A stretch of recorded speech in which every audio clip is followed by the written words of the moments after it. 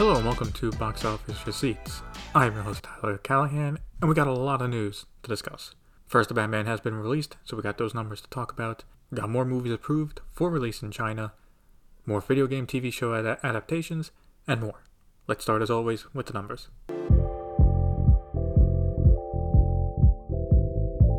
To the surprise of no one, The Batman opened in first place. How much? Well, it opened with $134 million. In second place was Uncharted with $11 million for a total of $100.2 million. Third place was Dog with $6 million for a total of $40 million. Fourth place was Spider-Man No Way Home with $4.4 million for a total of $786.4 million. Lastly, in fifth place was Death on the Nile with $2.7 million for a total of $37 million.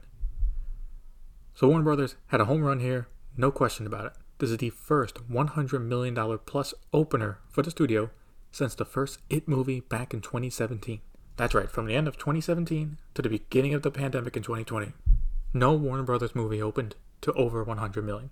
Joker got the closest, opening in the mid-90s back in 2019. This was a sorely needed hit, and thanks to great reviews and word of mouth, they got it. The cinema score for it was an A-, which is solid. So what happens next? Well, The Batman has most of March to itself. Its first competition will be A Lost City from Paramount, but that won't be until March 25th. At this rate, if the film holds well, 300 million domestic finish is definitely a lock at this rate, and can possibly end up finishing between $350 to $400 million. In other domestic news, the films from the past few weeks continue to stay solid, with Uncharted passing 100 million and Dog passing 40 million. Another quiet weekend at the Chinese box office, staying in first place for now a month straight, is The Battle at Lake Changjin 2, with 7.5 million for a total of 626 million. In second place is Too Cool to Kill with 6 million for a total of 403 million. Third place was Nice View with 4 million, with a total now of 211 million. Fourth place was I Love You Like a Flower Bouquet with 2.6 million for a total of 10.1 million. Finally, in fifth place was Boonie Bears Back to Earth with 2.3 million, with a total of 150 million.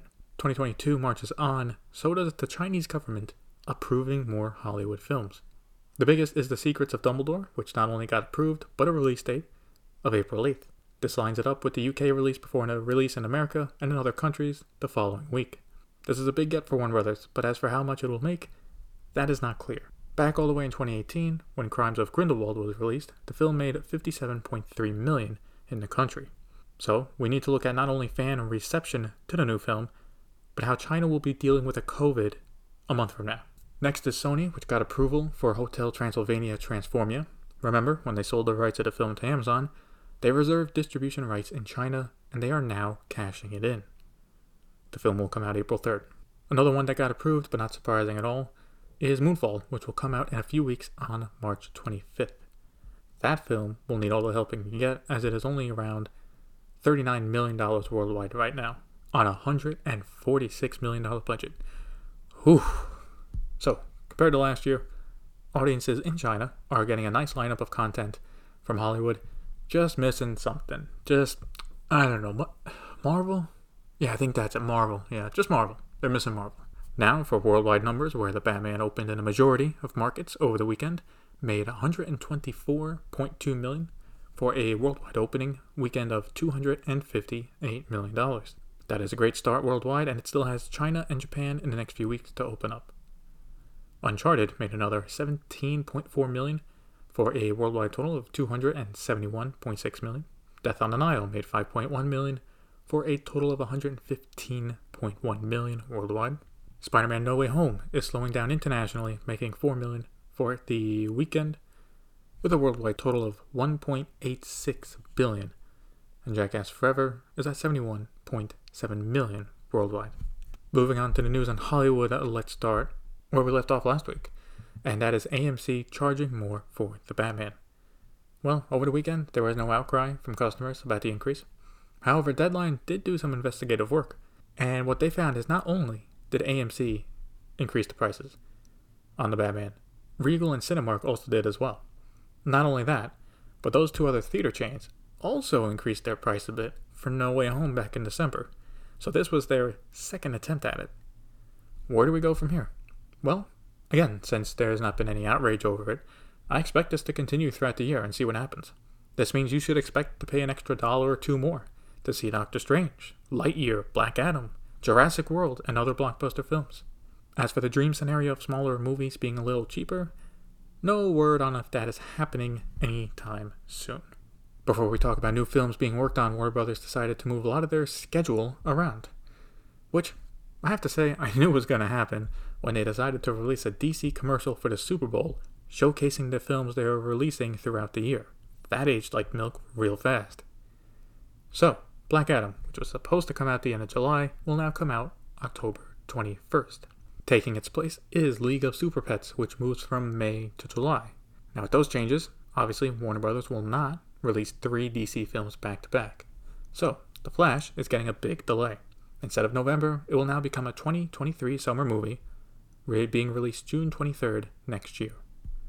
Aquaman 2 is also leaving its holiday spot and will now open up next spring on March 17th, 2023.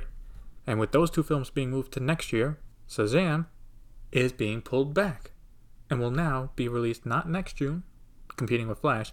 It will now be moved up to December 16th of this year.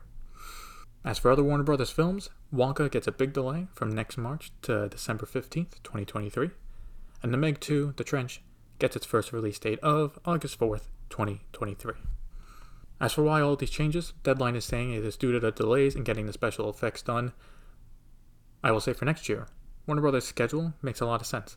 Aquaman can be the big film for the spring, like Batman is now. The Flash is clearly a summer film with how big it's going to be. You got The Flash, you got Supergirl, you got 2 Batmen.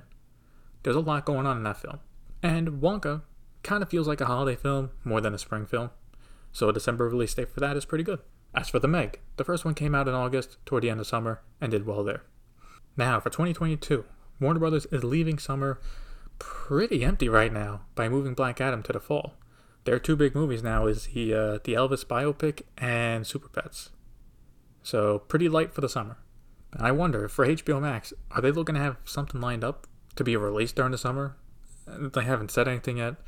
Something to keep an eye on. It's definitely not Batgirl, which, depending on how connected it is with The Flash, between Michael Keaton's Batman, that could also be delayed. Right now, that was supposed to come out this December on HBO Max. It'd be their big Christmas movie for the streaming platform. But depending on how connected it is with The Flash, that might be pushed to next summer as well. But we'll see. Now, Shazam is going up against Avatar 2.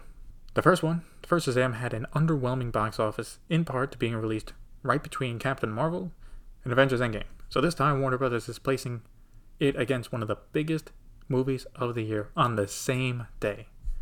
Now, this could be a smart play, though. Shazam is more a family-friendly superhero film. Also, if it's good, it can be a solid counter-programming to Avatar. More recent examples of counter-programming working is Bumblebee being counter-programming to Aquaman a few years ago. Also, the first Shazam worldwide only made $366 million, and that was back in 2019. So even if the sequel finished with $450 million worldwide or more, that's a big improvement if you just break it down to that franchise, and not just compared to other DC films. We'll see if one of them moves by a week or so. For new films in development, well, we got a few. Deadline has the exclusive on this, and that is we are getting an I Am Legend sequel. Not only that, but they are doing it right by bringing back Will Smith and add more star power to it, also adding Michael B. Jordan. Akiva Goldsman, who wrote the screenplay for the first film, is also coming back to write this as well. And that's about all we know. Not sure of the plot details or who might come on to direct the film. This was surprising news, to say the least, but it was great to hear. The first one is a great film, and I can't wait to see where they take the story. Also, they are learning from other studios that try to do a Will Smith sequel without the star himself. You gotta have Smith back in it. Independence Day resurgence, anyone? During an interview with The Hollywood Reporter, Steve Asbell, who runs 20th Century Studios, mentioned a few new films in development. First, he mentioned that there would be a sequel to The Death on the Nile with a script for the third film of the franchise already being written. He also expects Kenneth Branagh would return back for it as well. As for what novel it would be adapting, he was coy and did not say one specifically, only that it was set in post-war Venice, and it was a lesser-known novel. I was glad to hear that they are continuing the franchise because while the numbers for Nile have not been great, I think they know there's still potential for this to get bigger. Also, based on the interview with Mr. Asbell, it seems for now the big franchises they have will have films released in theater, while other films will go straight to Hulu. But not all franchises are getting theatrical releases anymore. I'll talk about which one was mentioned in VOD Premium.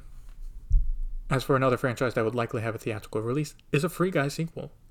That's right, Mr. Asbell also confirmed in his interview that he is awaiting the full script right now, but knows what the story is going to be and thinks it's great. This wasn't too surprising, as considering how the box office was last year, Free Guy was a surprise success.